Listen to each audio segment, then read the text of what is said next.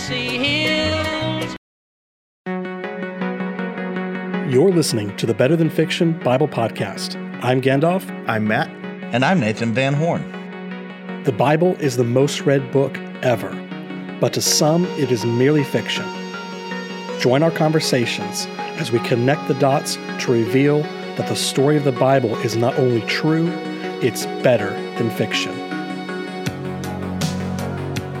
To learn more about the show or to contact us directly, visit us online at www.betterthanfictionbiblepodcast.com. Welcome, listener, to the Better Than Fiction Bible Podcast, and more specifically, welcome to episode 97 of the Better Than Fiction Bible Podcast. Man, it's crazy. We're only 3 episodes away from the big 100. I'm so super excited. We have no idea what we're doing for 100. And we're also getting close to the 2-year anniversary of the podcast as well. Oh, wow. Only because it took us 3 months to do 3 episodes. Because we recorded them like 12 times a piece. Yeah, I think we started in like July and didn't publish till October or something like that. It was not great. Oh, goodness. But before we get started, I want to touch on 2 quick things. First, thanks for being here, guys. Matt and Nathan Van Horn. It's always a pleasure for you guys to be on the podcast, providing the big biblical interpretation, scholarly guns of the show. And then the second thing is, listener, if you, for whatever reason, you're listening to episode 97, you've made it this far, and you've made it through the Ham trilogy, and you made it through us stopping in, I think it was Genesis 13 for like 4 or 5 months, whatever it was, and you're not subscribed, then why don't you go ahead and remedy that now? That's a plus for Apple Podcasts, that's a heart for Spotify, and it's a check for Google Podcasts, and that's going to let you know every Tuesday morning when we have a new episode of the podcast out, and it's also going to tell the algorithm that you believe that this is worthwhile content. And a quick shout out to the brother who emailed us this past week and told us that our Google podcast feed had just stopped working. We got that fixed. Appreciate it. But on to the story. When last week we're talking, it was not going good. It was bad for the inhabitants of the valley, specifically for the inhabitants of Sodom. Lot fled. He was in Zoar. They were doing all right for the moment. But in all of that, we kind of glazed over a kind of an important detail, like that for me is one of like the main things of the story, or one of the most like elements that stand out to me, and that's the pillar of salt, Lot's wife. I remember as a kid in Sunday school always being curious about this story of just like a pillar of salt. Like I was like imagining, you know, as why a child, salt? like Why salt? Why salt? A salt shaker, like in you know, all kinds of things like that. That there's a funny meme, and it's got a salt and pepper shaker, and it says, "Guess which one is Lot's wife?" I don't mean to sound callous about that, or I don't mean to be salty. I'm sorry. Yeah, there we go. There we go. But it does seem crazy that this is like this takes up a major portion of people's minds concerning this story. But it's just one verse. It is just that's it. It's also a theme in literature, and certainly Christian literature. Gandalf, I know you're a fan of Pilgrim's Progress. And oh yes. Anyway, that Christian on his journey to the celestial city encounters Lot's wife, the pillar of Lot's wife, the pillar of salt, and it causes him to be, you know, to think about his journey, think about his life and his, you know, his that trek to the I kind of forgotten city. that he sees a whole bunch of things just straight out of the Bible. I forgot about that. Yep. But well, in that case, interpreter. So why smooth. Don't you? So smooth. If you've read Pilgrim's Progress or watched the movie, you get it. Keep your opinions to yourself, or they'll make you read. Why don't you read for us today, man? All right, I will do that. As always, coming from the ESV, Genesis 19 verses 23 through 29. The sun had risen on the earth when Lot came to Zoar. Then the Lord rained on Sodom and Gomorrah sulfur and fire from the Lord out of heaven. And he overthrew those cities and all the valley and all the inhabitants of the cities, and what grew on the ground, scorched earth. But Lot's wife behind him looked back, and she became a pillar of salt. And Abraham went early in the morning to the place he had stood before the Lord. Okay, I'm going to keep reading, but I'm seeing several things that we didn't think that, aren't on the plan to talk about. Right there with you, man. Man, it's neat to go back and read this stuff, and man, there's always something new to see in the text. All right, verse 28. And he looked down toward Sodom and Gomorrah, and toward all the land of the valley, and he looked, and behold, the smoke of the land went up like the smoke of a furnace. So it was, when God destroyed the cities of the valley, God remembered Abraham and sent Lot out of the midst of the overthrow when he overthrew the cities in which Lot had lived. Several things there. Certainly what we've planned to talk about. But before I make mention of things that I saw, I know y'all saw some stuff too. What do you see here in this text? Me or Gandalf? Either one. Let's start with you, Nathan. One, and I know we're going to get to this, is 25. And he overthrew those cities and all the valley and all the inhabitants of the cities, but not just that, and what grew on the ground. Yeah. We talked around that in our pre-recording conversation, but we didn't notice that detail in the text, which kind of reaffirms that what we were talking about. And why is that important, Gandalf? Like the whole growing on the ground. Do you remember what significance did the growing on the ground have for bringing Lot into the region in the first place? Well, okay, so yeah, this has just jumped out at me because when they were going to go their separate ways, back in Genesis 13. Yeah, and then Abram gave Lot the choice of where he wanted to go. Lot looked down at the valley and he was like, "Oh, this is very Eden-like. I'm gonna roll down there and set up camp." And now it is the complete opposite. It is a fire pit, essentially, I guess. Smoke coming up. And this is not a s'mores type fire pit. This is, anyway, yeah. So back in Genesis 13:10, when Lot and Abram separate, it says, "And Lot lifted up his eyes and saw that the Jordan Valley was well watered everywhere, like the garden of the Lord, like the land of Egypt, in the direction of Zoar." And Zoar explicitly comes back into the text as this place to which Lot has to flee when the well-watered garden city is up in flames. Yeah. So it's funny, like, we've all bought a house, and when you're looking for a house, there's no perfect house, but you're trying to find the house that's the most perfect for you. And you find details you like, you find details, I wish this were different.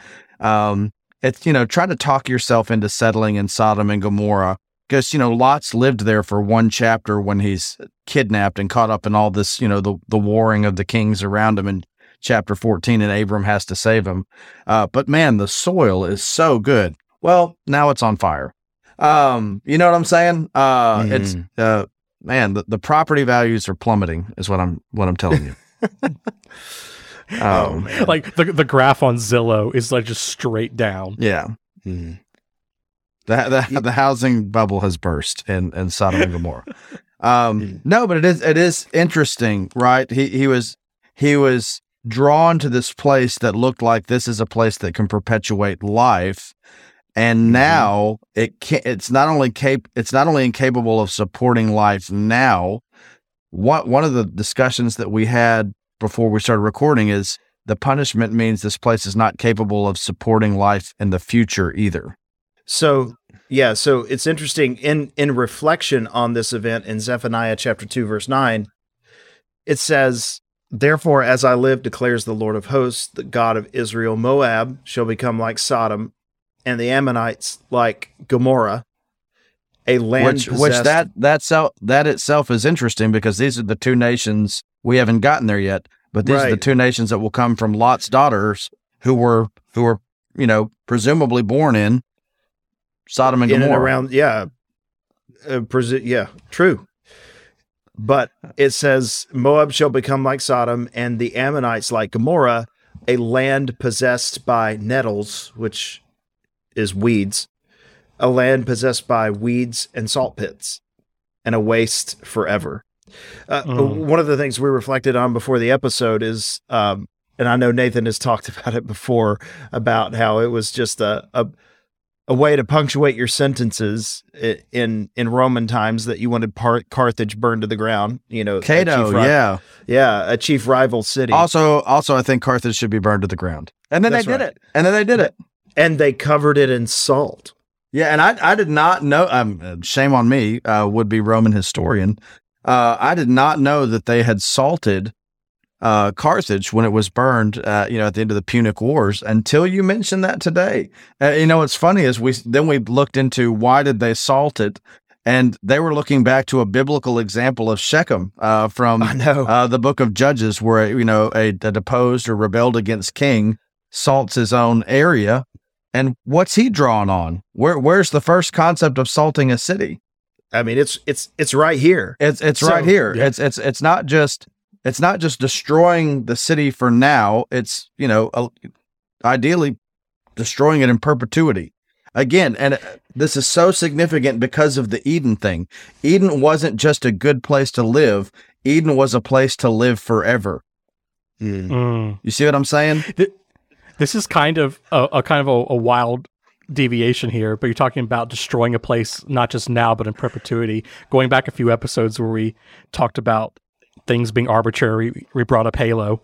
It reminds me of what the antagonists of that series do to planets. They don't just kill everyone on the planet, they glass the planet so it can never again. They turn the surface to glass so you can never ever rehabitate it. So this is a terrible example, but I won't name names, but in high school, there was a girl who did not like slugs, and you can kill a slug by pouring salt on it. Salt on it. And anyway, there was a slug, and she went, ooh, and she didn't like it and all this. But instead of pouring salt on the slug, she poured a ring of salt around the slug. And it was kind of like a see your death situation. I was like, I never want to be on the wrong side of her. Salt on the ground is not a great thing. That's what I'm telling you. Yeah. So now, okay. So go ahead. So all right. So it's burned down all the way to the salt, to the nettles and the salt is all that remains of that.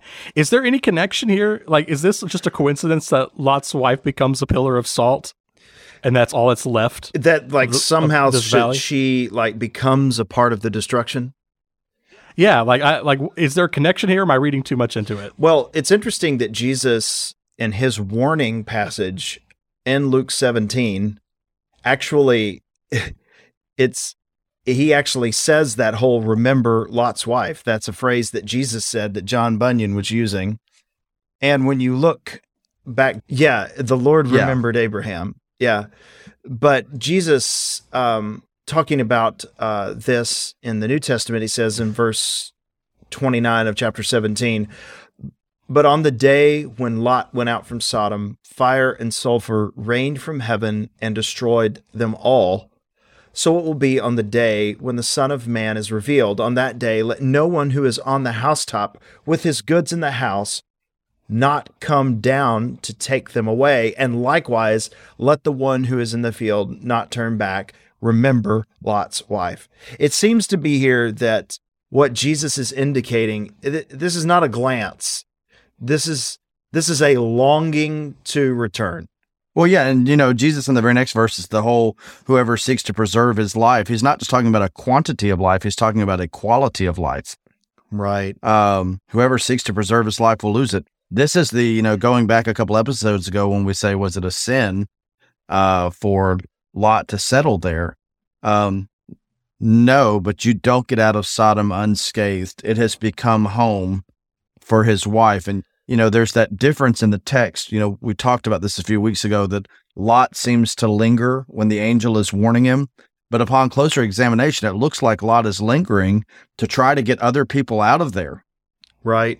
Whatever's going on with his wife, she's not just lingering, she's longing to go back that way. That's home for her.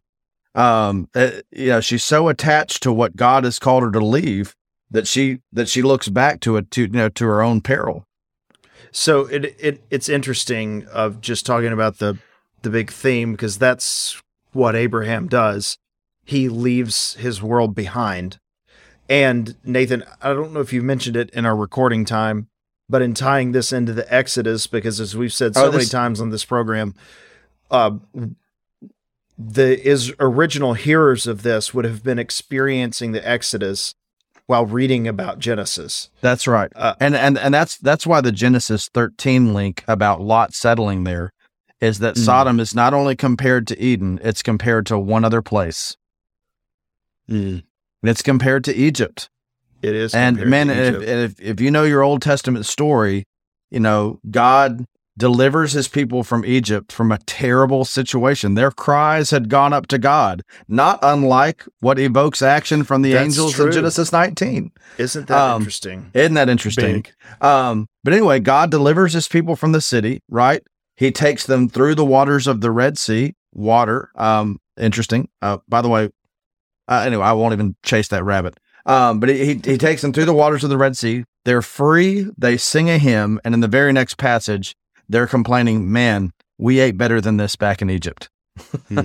We had better food and water back in Egypt. And that becomes a recurring theme through the wilderness, is the looking back to Egypt. And the irony is they look back to Egypt so much that many of them cease to trust God to lead them forward into the land of promise, and they perish in the wilderness. They perish in an in-between place, which isn't that kind of what's happening with Lot's wife? I also, not to domineer the episode, but I also think, I've studied a lot on the king's narrative with Solomon. Solomon, when he becomes king, has a better scenario than anyone before or after him. He's the only king of Israel to inherit a truly unified kingdom. Saul had never really unified the kingdoms. David unifies the kingdoms in his first 7 years. But then due to internal conflict, Absalom, rebellion and things like that, he spends just about as much time off the throne as he does on the throne, in a sense, right?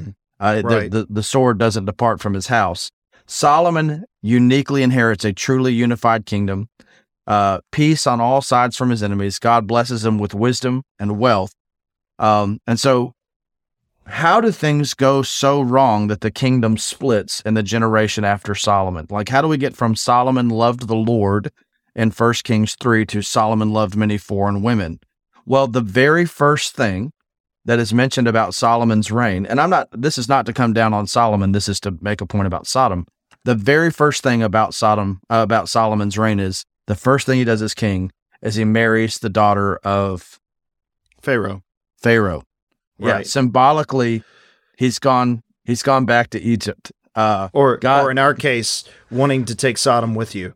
That's it. Yeah. He's done worse. Rather than going back to Egypt, he's brought Egypt into Jerusalem.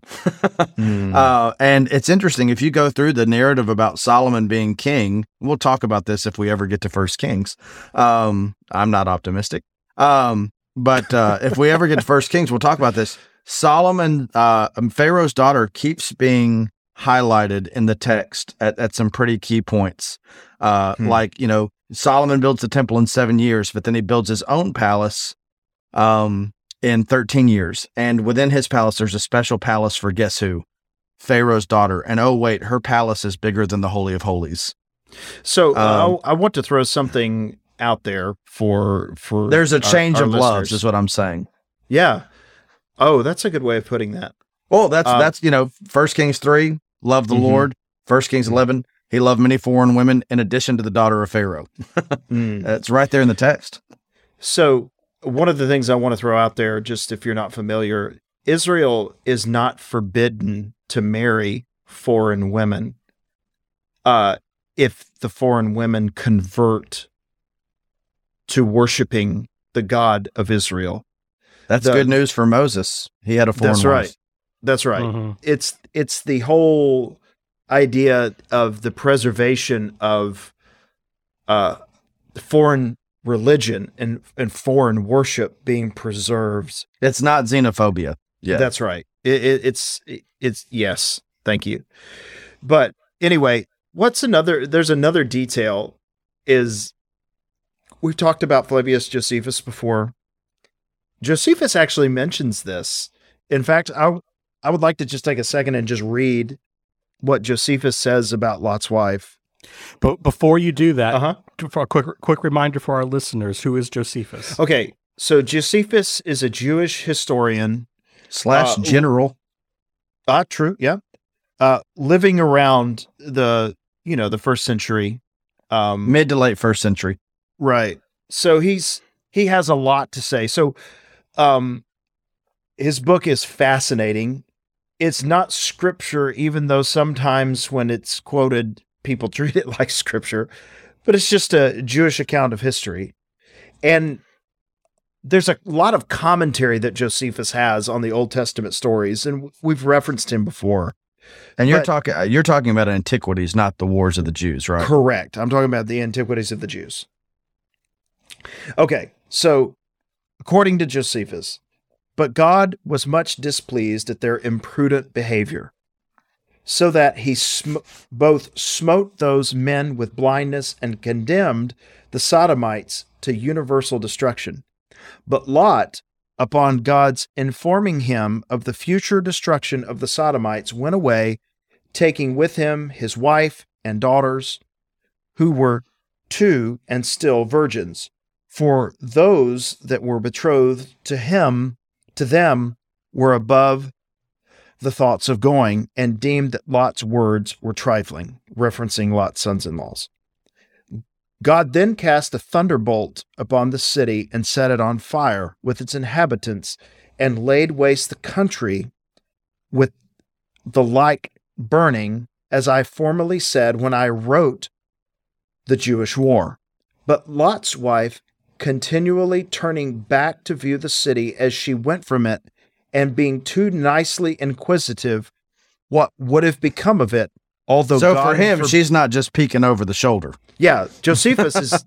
Yeah, it's not how. What constitutes looking back? Is this a 30-degree head turn? She is right. Looking back longingly. That's where she identifies. Yeah. Yes, that's how Josephus sees it. Although God had forbidden her to do so, was changed into a pillar of salt. Now listen to this comment, Gandalf. For I have seen it, and it remains at this day. Isn't that interesting? Like that. Wow. Okay. So not only does it remain to this day, but Josephus is saying he has seen it. He has laid eyes upon the pillar. I've seen Lot's wife. And you know what? I mean, we were talking about this before we started recording. There's a traditional site associated with this. It's pretty hard to verify, right? Because we don't exactly have direct coordinates or anything like that. But y'all were talking about going to Masada, and I've been to Masada as well. Mm-hmm. Remind us what Masada is. Masada, when Herod's fortress in the wilderness. Yeah, when the first Jewish revolt happened against Rome from about 66 to 70, really the Masada chapter goes a few years extra. But a contingent of the rebels fled to this wilderness fortress called Masada near the Dead Sea and near the Qumran community. And the Romans camped out because Masada is very hard to attack directly. So they spend months upon months building this large siege ramp. And 2,000 years later, even if you go to Masada today, there's still visible evidence of the Roman encampment and the ramp. Yeah, but it doesn't rain there. Literally, yeah. So the time can't wash it away, so to speak, just because of how dry it is. It's not unreasonable that this pillar of salt would have existed. I mean, this is arguably... Josephus is like 2,000 years later. That's it. The time span between Josephus and Lot's wife is no greater than us and Masada. Oh, yeah. Very true. So this is, even if I were listening to this very skeptically, this is very plausible. Obviously I believe the Bible, so that's not my framework, but I just to put that in perspective.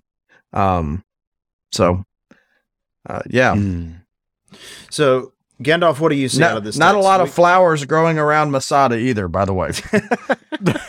No. Yeah. Well, I appreciate that commentary from Josephus, because this section here has always kind of stuck out to me, where it just seems like such a small transgression to turn around and look back at the city, especially in light of we've seen the patience, the long of nostril, as Nathan has pointed out to us, of God in dealing with this city. That just like, she turned around, she turned 30 degrees, you're done.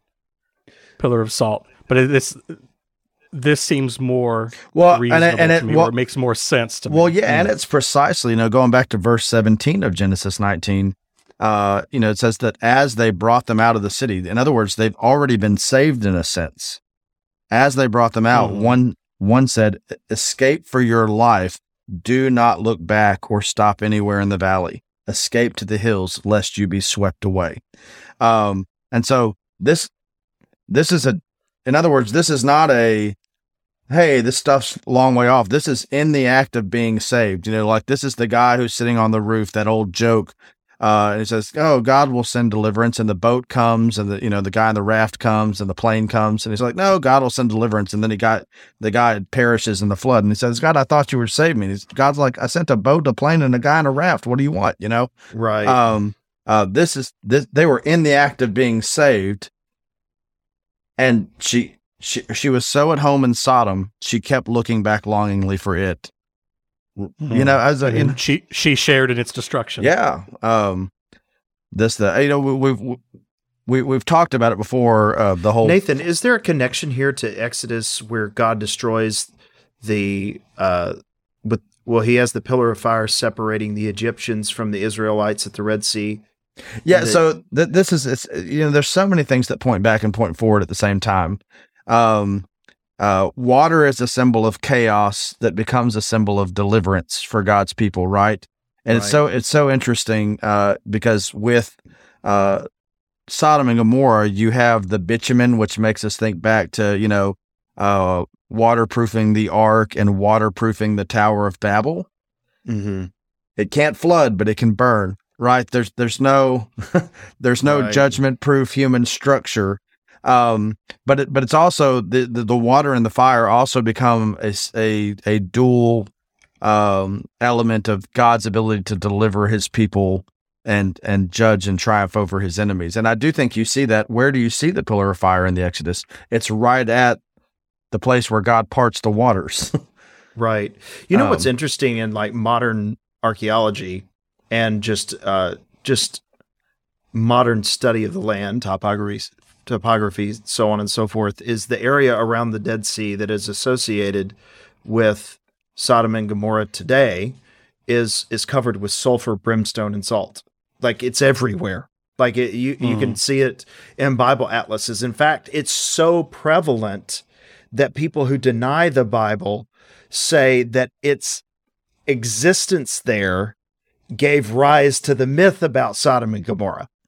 Because it's, people who are, they can't argue that the brimstone and the sulfur and the salt is there. I mean, it's there. Well, yeah, this is just the end of the Shawshank Redemption when he's telling Red to go find this mystery treasure box, and he'll say, "You'll see this rock, and it's going to be tremendously out of place. Why would this rock be here?" That's the Sodom and Gomorrah scenario. Like how? Right. Where in the world is this? Where is all this sulfur coming from? Yeah, so in fact, you can actually see we videos didn't online start about the fire. Okay, but like you can actually take a match and set fire to the ground because it's sulfur. Like it's crazy, and it melts, and it's like I know I've sung this episode, but man, the mental playlist that I have for this episode is like 20 tracks deep at this point. So this isn't your everyday amount of sulfur raining from the sky. This is advanced sulfur from the sky. It's still there to this day. You can still set the ground on fire. Right. It's crazy. And whatever happened there, for the rest of the Bible, this area becomes a wasteland. It is no longer the Jordan River Valley. It's the Dead Sea. I for one am not looking further back to see what happened. That's right. Didn't. But anyway, well, we've talked a lot about this episode. There's still more to talk about in the future, because now that we're out of Sodom, we're going to find out that Sodom is not exactly out of the thinking of Lot and his family. Oh, well said. And unfortunately, there is more to read on that story for next time. But just as a reminder, You can take Matt out of East Tennessee. But I'm telling you, Saturday, there was a lot of East Tennessee and Matt. Yes, and if you're not listening to this in real time, Tennessee just beat Alabama. So it was, the fire fell. That's all I'm going to say. It was awesome. It was awesome. All right. But anyway, not to offend our Alabama fans and listeners. Y'all are awesome. You know it. But I couldn't let you not have a Rocky Top moment, friend.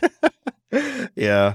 But anyway, Listener, in thinking about this, I want to say one more thing, Gandalf. Just as a reminder of the whole Sodom and Gomorrah episode, hopefully through this series of episodes we've seen, the common evangelical thinking about Sodom and Gomorrah is like, oh, it's a story about sexual misbehavior. And hopefully this look for extended weeks on this, there's so much more to glean from this passage. It's not that this passage cannot be consulted when talking about those topics, but there's way more going on here than sexual ethics that we're supposed to learn from this text. I'll throw one in for you as well, Matt. A lot of people point to the story as a story about God's wrath, and that's certainly in there. But I would say what we've seen time and time again through this podcast is I would hope you would look at this story as a story of God's patience. Oh, man, there is so much. Yeah. It didn't just fall out of the sky one day. Yeah. No one should have been surprised God's when the sulfur started raining patience, down. Abraham's patience, Lot's patience. Man, there's just so much there. And if there is a takeaway on how to treat your neighbors, look at the behavior of God, Abraham, and Lot here, and there's something there for us. Indeed. And listener, if you want an example of good behavior, I would suggest that you like and subscribe to the Better Than Fiction podcast. That's a great action to take, because if you do, number one, you're going to receive a notification every Tuesday morning when we release a new episode. And number two, you're going to help spread the word of the podcast by telling the almighty algorithm that this is worthwhile content. So if you believe that, help us out and do that. And we'll be back next week. We're going to cover a little bit more of this grand narrative. Until then, we'll see you. See you next time. Shalom. And I'm stopping.